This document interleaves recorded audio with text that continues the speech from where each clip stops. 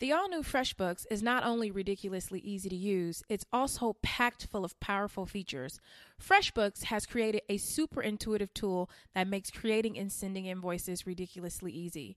You can use FreshBooks to create and send invoices in about 30 seconds. There's no formatting and no formulas, just really simple, clean, professional-looking invoices. You can add your logo and color scheme so that your invoices reflect your brand.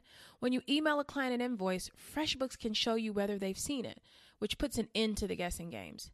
There's also a super handy deposit feature, so you can invoice for a payment up front when you're kicking off a project. If waiting for client checks in the mail is slowing down your cash flow, with literally 2 clicks, you can set yourself up to receive payments online. Oh, and your clients will love paying by credit card straight from their invoice. FreshBooks is offering a 30-day unrestricted free trial to my listeners. To claim it, just go to freshbooks.com/mytaughtyou and enter My Taught You in the How Did You Hear About Us section. Hey guys, this is My Leak. This is the My Taught You podcast. Today is Wednesday, October 25th, and I am recording on the road today. I am in sunny, or shall I say very hot, Southern California today. I had some time, so last night I went through my inbox. If you want to email me questions to be answered on the podcast, I know sometimes people just want to write me. The inbox is for the podcast. It is mytaughtyou@gmail.com. So I went through some of the questions that I have. I have a lot, so please don't if you've emailed me and I haven't responded. Sometimes I am looking for groupings of questions that go together. So you can always do that. mytaughtyou@gmail.com. I have 3 questions today that I think that you'll be into. The first one is a comparison one that I find to be interesting and something that people have probably dealt with quite a bit. If you haven't listened, I think 2 podcasts ago, I announced that I am with child. So I am having a child. So I am drinking water today. I'm supposed to have a gallon of fluid a day. So if I pause for water, you know what it is. But without further ado, let's get into this. Okay, she says, "Hi, My Leak. My friends and I motivate and uplift each other. We're constantly talking about our goals. Most times I move in silence and don't announce my every move and accomplishments. How do I deal with my friend who announces every little thing? She tells me that she was able to save this much, or she paid this much on her credit card or student loan, and even that she bought this or that. My texts have become generic. Congratulations. Oh, that's great. Nice. I'm happy for her. I am. Should I just continue with my generic and one-word responses? I have one more question. I'm constantly trying not to compare myself to my friends who are very successful businesswomen. As you can see, they run to me to express their happiness regarding accomplishments, but also for advice. I didn't come from much and definitely had to pay for my education, and my experiences are way different than theirs. I have a friend who has had her family support with everything that she does. She lives at home and doesn't pay rent. Her mom still does her laundry. She's also looking for her dream job. Recently, she got an offer and asked me to edit her proposal for a raise in the salary. She was asking for more than $60,000. I make below $60,000 and couldn't help but think, wow, here come the comparisons. What do I do in this situation? I edited her letter. She didn't get the raise, but instead got a $5,000 sign-on bonus. I was so happy for her. I'm going at my own pace in terms of my career. At this point, if I didn't have friends who didn't let me know their every move, maybe I'd be good and completely focused on myself. My friends don't know how they make me feel, and I don't want to tell them and make them feel like they can't tell me anything. What should I do? I feel like I'm contradicting myself. I don't want to know everything, but I still want to be that friend they feel they can talk to and tell things to, but not everything. Please advise. Okay. So I just want to start off by saying that how you feel is absolutely normal, and I totally get it. I've had moments when I've looked at my peers and just been like, sheesh, or wow, they're out here hanging with Barack and Michelle Obama. I remember, over the term that we had Michelle and Barack, and oh, how we missed them. I would see various friends constantly at the White House, and I was just like, are Michelle and Barack just never going to call me? And they never did. I couldn't even believe. I actually applied to go to, I think it was the very last sort of South by South lawn thing that they did, and I didn't get to go. I see friends and peers going to Oprah's house or at events that she does, and you're just like, wow, these people are on TV or they're on stage. And every now and then a twinge of jealousy hits my doorstep. I think, why wasn't I picked? Why haven't I been recognized in that way? And then very quickly, and I'm very serious about this, very quickly I remind myself that my path is my path and my time is my time. I've been on both sides of the fence for a long time. I dealt with people implying or even flat out saying that they felt they deserved to be more successful than me. That would really hurt my feelings at times. And so, of course, I would talk to my therapist about it. And I'll never forget the day my therapist told me that envy and jealousy are normal and healthy emotions. I was just sitting there like, what? I couldn't believe it. And we went on to discuss my personal topic. But to give you some context for this podcast, I'll refer to some clips from a Psychology Today article titled "Envy Can Be Good for You." So it says, both jealousy and envy are natural emotions. Small amounts of jealousy can actually inspire attentive actions. Envy can motivate action. Both emotions come from primal instincts that serve to protect ourselves, our family, and our possessions. According to David Straker, author of Changing Minds, jealousy is about loss. When you perceive someone has taken something that you are emotionally attached to or is threatening to do this, you react by feeling hurt and angry. If the person is a friend, the sense of betrayal adds fuel to your wrath. Envy, on the other hand, is about coveting something you don't have. The person you envy has what you want. The more unfair you think the situation is, the more you will find ways to demean the person you envy. Then instead of working to achieve more, you justify the reasons for staying in an inferior situation. So let's get back to the question. I went back through your question, and sometimes when people write me these questions, I bold things that stick out to me. I underline things that I want to circle back to, and then I make red what I think the heart of the question is. So I'm going to back it up. And I always crack up when people say they quote unquote move in silence. It's like I get it, but I don't, because most times it's a cover up for the fact that there isn't much movement going on. Many times our moves end up speaking for themselves. And to give you an example, I'm featured in Essence Magazine this month as a founder to watch. I haven't been able to find it, but I just have seen people tagging me in it. That happened without me having to say anything, or the first time I've ever shared this information is right here on this podcast. And so my actions will make the noise for me. I also don't mind sharing my accomplishments for no other reason than I think it is important for young girls that look like me and grew up like me to know that with hard work, they too can do and have all of this. Now, that is something, when you said that, it concerned me, because a lot of people are like, I'm moving in silence. And it's like, yeah, it's easy to move in silence when there's nothing to show. And if you don't have anything to show, that's okay. But what we don't want to do is get upset with other people because maybe they do have some things to show. And remember when I said, my time is my time. Maybe it's not your time. You are in the sowing stage of life versus the reaping stage, and that's okay too. So I also have to tell you that I took issue with you using the word little to describe your friend's accomplishments. She has to announce every little thing. I feel like it's a dig at what she's been able to do and an unhealthy reaction to your emotions. You know, saving is huge, paying off debt is huge, and let's not begin to like belittle our friends. It's just there's power in words and how we think and what we say, and it's like being able to diminish her things by calling them little makes us feel better, and we don't want to do that. I also raised a brow when you said they run to you to express their accomplishments or ask for advice. It feels like an exaggeration. Maybe it is, maybe it's not, but I just picked that up as a little reaction that was coming through, a little negative reaction, you know, like, oh, you know, they always run into me, want to tell me everything.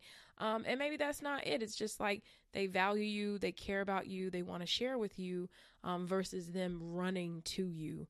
But let's get down to what I believe to be the anchor, like what is really holding this whole letter together. When you said, I didn't come from much and definitely had to pay for my education, and my experiences are way different than theirs. That's not their fault. This is simply the hand that you were dealt, right? What you had to go through, paying for your education and your experiences being different from theirs, is not the fault of your friends. So you cannot be upset with them because your life is different. So I'm going to tell you a story. I have a really close friend that I've actually had on this podcast. She's several years younger than me, and I'll never forget the time she invited me to her mother's house for her birthday dinner. And I want to say she's like 5 years younger than me. So at the time, I was like maybe 20, I'll say 7 tops. So this is a 22, 23-year-old tops girl. And I walk into her mother's house and I'm thinking like, you know, I've been to birthday dinners in my 20s, and you go and it's like, just somebody's regular house, you know. I'm thinking auntie and mama are going to be cooking in the kitchen. And I get there and her mom's house is like a museum. They had like wait staff. So I walk in, there was like a lady with this silver platter of champagne, and it was like Veuve. Okay. I mean, I'm 20 something and someone is serving me Veuve at someone's house for a birthday party. And all of like the dinner, there were caterers there. Her mom wasn't even there, it turned out. There were caterers. I mean, this was the most elegant thing I had ever seen in my life at the time. And keep in mind, I would notice things about my friend, like she wore Chanel flats, you know, and I'm like, dang, I didn't even know how much Chanel flats cost. I had never even been in a store that sold Chanel things. You know, I would notice that she had an American Express credit card, you know, then she would tell me that her mom had given it to her and she whip it out to pay for things. I noticed this stuff, but I never let these things stop me from doing what I needed to do.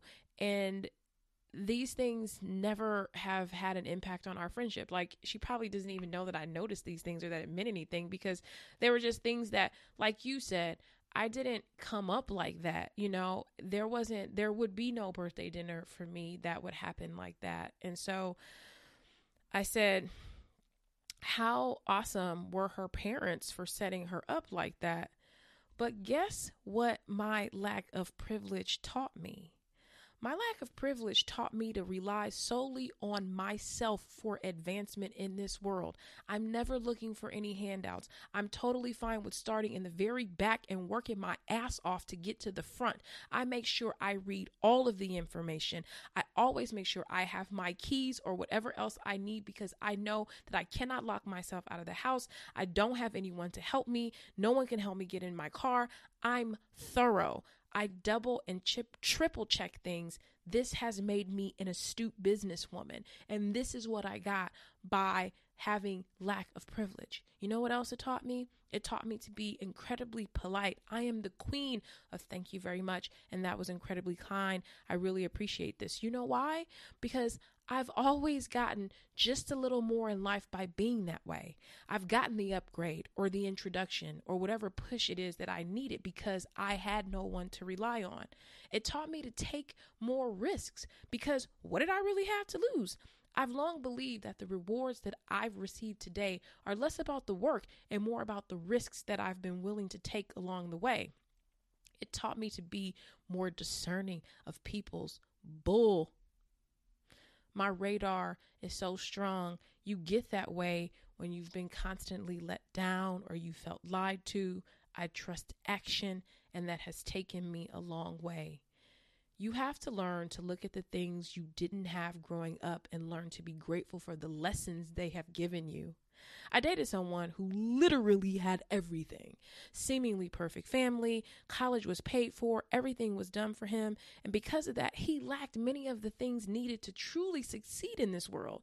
Just because someone grew up differently than you and with more privilege than you doesn't guarantee that they're going to have an ultimate positive outcome, or happy ending. Recognize that jealous thoughts are not the same thing as reality. So what do you do now? Now you learn to celebrate your journey.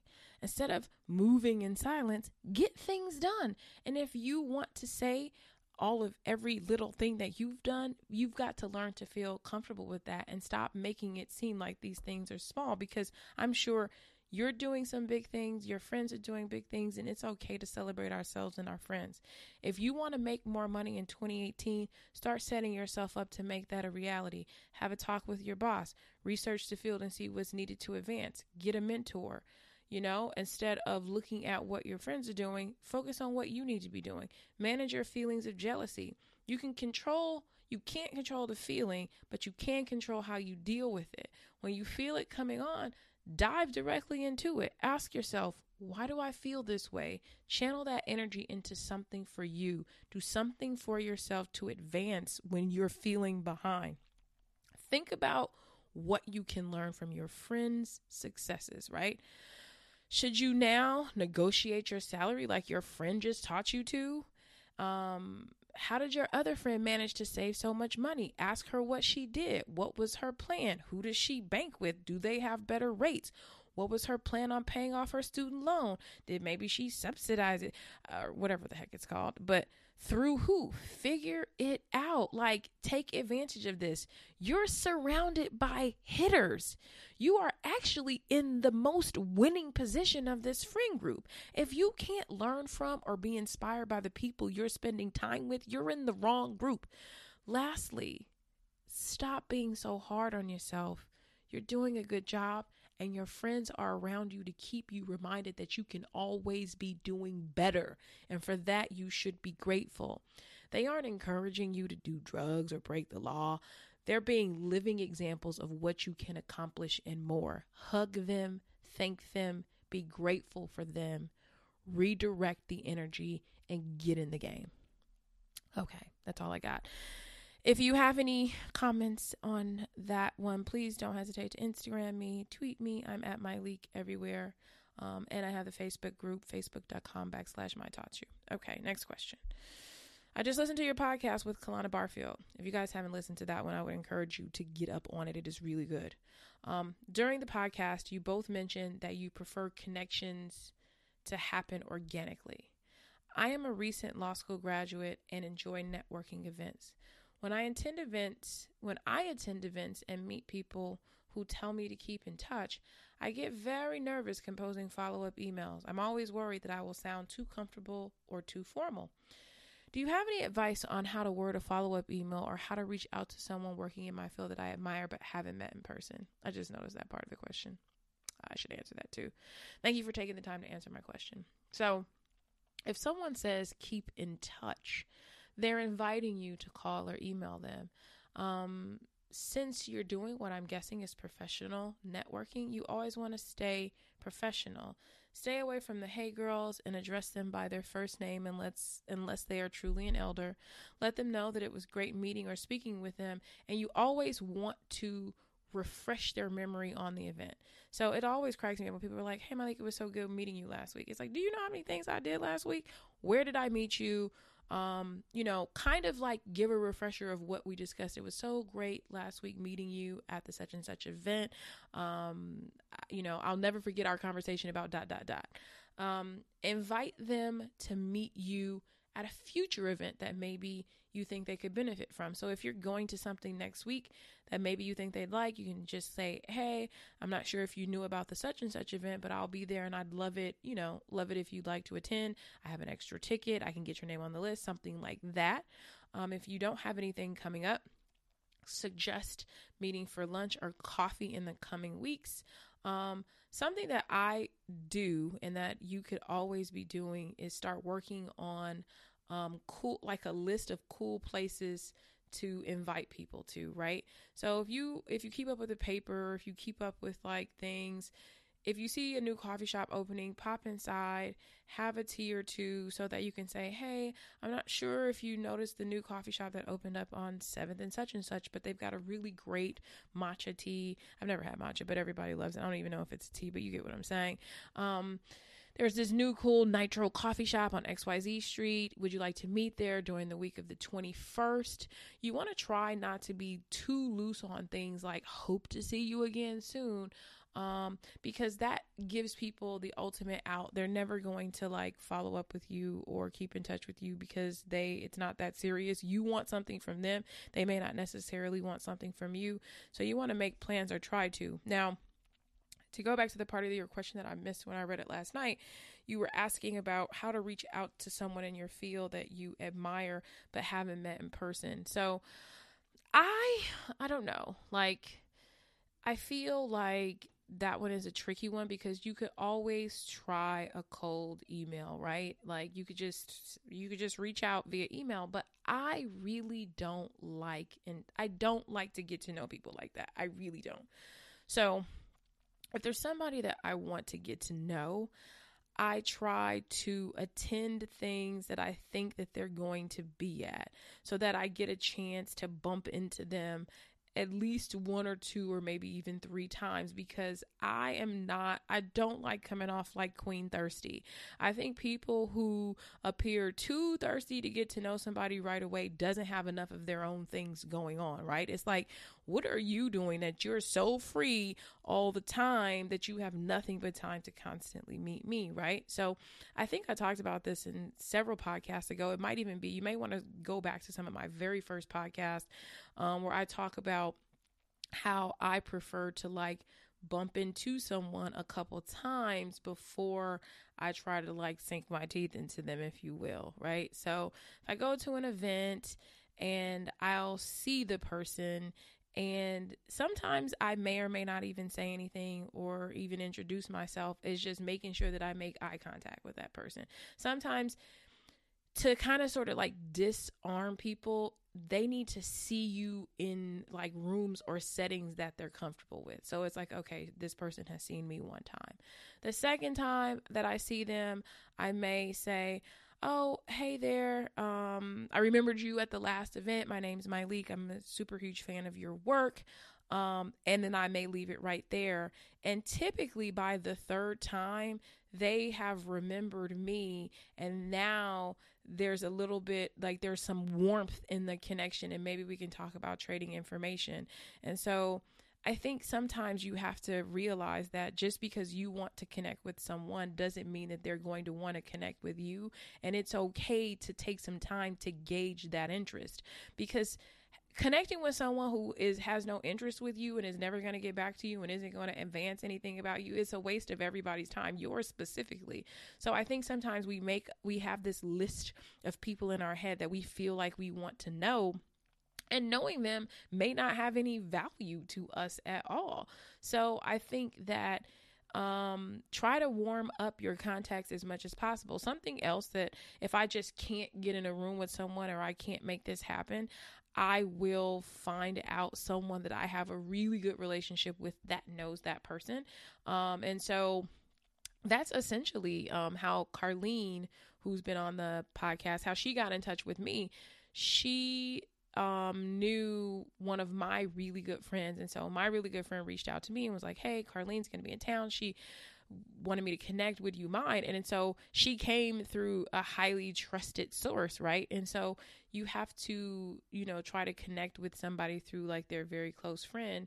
And if not, it's just like, it's okay if you don't know everybody. You don't need to know everybody to get ahead. And I think that that's what people don't understand is that, being in the presence of someone great or even being friends with someone great or even knowing someone great is not going to make you great. So you got to stay focused on you getting ahead. Like networking is it's one of the many ways to get ahead, but most of the work is going to be done by you. So networking is, let's just say 10 to 20% of it. The rest of the work is on you. Like, these people are not going to boost you, especially if you're not ready, so you just want to make sure that you're ready and you have something to offer these connections as well. So the final one was a tricky one for me, but I said, you know what, I'll try to answer it. I had someone write me saying, Myleik, I just found out I failed the bar exam by 1 point and I am devastated. The state I took the exam in does not allow appeals, but I can pay an additional $50 and request my Scantron be graded by hand, which I plan to do. Right now, 4 hours after receiving this terrible news, I feel as though all of my hard work, 10 weeks of intense studying, and time has gone down the drain. Financially, things are a mess. The study materials cost $2,500. The exam was $600. Also, all of my things are in storage, and I live at home with my dad. In 2014, I quit my corporate job to enroll in law school. I planned a year ahead after taking the LSAT, and I performed okay. I was not a straight A student in law school, had pretty good interns, and studied hard for the bar exam. Now I'm 31 years old, living at home with my dad. In the 2 months I've had to wait for my scores, I managed to get interviews with 2 organizations that I really wanted to work for. But now that I will not be licensed until next year, I'm sure they'll select candidates who passed the bar exam today. I feel hopeless and regretful, and as if my career is on hold until I pass this exam. What would you do in this situation? What if I never pass? Am I not sure what I should do better this time around? I am not sure what I should do better this time around. Maybe I should add an extra month of studying and maybe purchase additional study materials. So that was the question. You asked what I would do. I wouldn't go to law school, but let's just say I did. First of all, congratulations to you. You did something this year that many human beings didn't have the guts to do. Many of those human beings, me including myself. You quit your corporate job, you put your stuff in storage, you moved in with your dad, and you went to law school to pursue your dreams. That's huge. Things didn't go as you expected this time around. You're 1 point from passing the test. Now, something that stuck out to me, and you said this, not me, you said, I performed okay in law school. And so sometimes if I'm being like super blunt and direct with my friends, I'm like, if we think about it, okay performance yields okay results. All is not lost though, and there's definitely a lesson in this. You can decide to take it again, or as my dad would always say when I would come to him in situations like this, you can decide to get creative. So when you sent me your question, I was like, the first thing that I always like to do is like, let me see how many famous people or people who have become successful failed the bar. And as I started doing my research, I realized that like failing the bar is almost like a rite of passage. So many people fail the bar. So Hillary Clinton failed the DC bar exam, but she passed the Arkansas one. Michelle Obama failed the bar exam on her first attempt. I'm from California, so Mayor Antonio Villaraigosa, he failed the California bar exam 4 times before finally calling it quits. And so I always like to see that, because I think sometimes when we are in the midst of failure, we feel like so isolated and so alone. But I always say that there's really no hero story without there's some hurdle you've got to get over. There's some testimony you have to tell. It's like your story. It would have been awesome if you could have just been like, I put myself in storage. I moved with my dad. I went to law school, passed the bar, became a lawyer. But that's not your hero story. Your story is going to be a little bit more detailed, and it's going to be something that you're going to be able to share with somebody like you. So, I said, you can find out what you need to do better the next time, which you said, figure out who you can talk to. Do you know, did you go to school with anyone who actually passed it? Maybe you can have some coffee meetings with people who you went to school with who passed it to see maybe what they did. I mean, it's 1 point. I mean, I feel like that's just such a simple tweak that we're talking about. It's not like you totally bombed it. It's almost like, I always feel like 1 point is potentially just like a glitch. Also wanting you to keep in mind that the bar exam is not a measure of intelligence, right? It is a test that measures the test taker's ability to memorize and regurgitate general principles of law and right using logic, reason, and the rules of the law to support your argument. So this doesn't mean that you aren't intelligent or you aren't smart. It's someone's ability to memorize and regurgitate general principles, something that I am not very good at, which is why I probably, like I said, wouldn't do law school. So I feel like there's some studying that needs to be done and like some memory skills. I don't know what part of it you may have gotten at one point lost, but this is me just giving you a wild guess at what I would do. I would get a tutor if you're going to take it again, or enroll in some smaller classes with a coach. I said, but the main thing I want you to do is get rid of the defeatist thinking or comprise a plan. What if I never pass?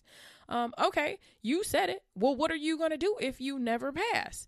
It's time to start thinking about that too, because though daunting, it is a possibility. Will you take it in another state? Will you use the law degree for something else? What you have been through has absolutely happened before. You aren't the first. You won't be the last, but now it's just time to cover all bases and get really creative. Your career, you were saying that I feel like my career is on hold, and it's like, it depends on how you want to do it. I don't want you to feel hopeless, and it's been a while since you wrote me, so I'm hoping that you feel better now. But I just think that now is an opportunity for you to get a little bit more creative about what it is that you want to do. And life sort of happens that way, right? When we put all our eggs in one basket, that is the downside of actually doing something like that, is that we have the chance of something not working out. So we should be prepared to cover all of our bases. What happens if I don't pass it? What is a plan? Do some research and find out. Because I know I dated an attorney. It's like, what's another state that maybe you can take it in that maybe is, if you only missed it by 1 point, like what may not be as difficult.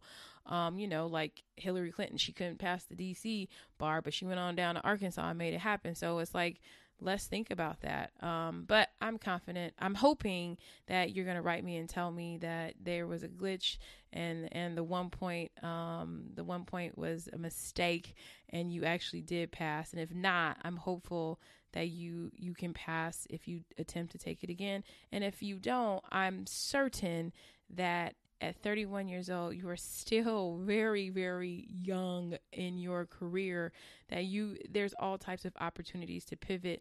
Like going to law school was not a loss. Like you still are going to have more advantages to do whatever it is that you want to do. So good luck.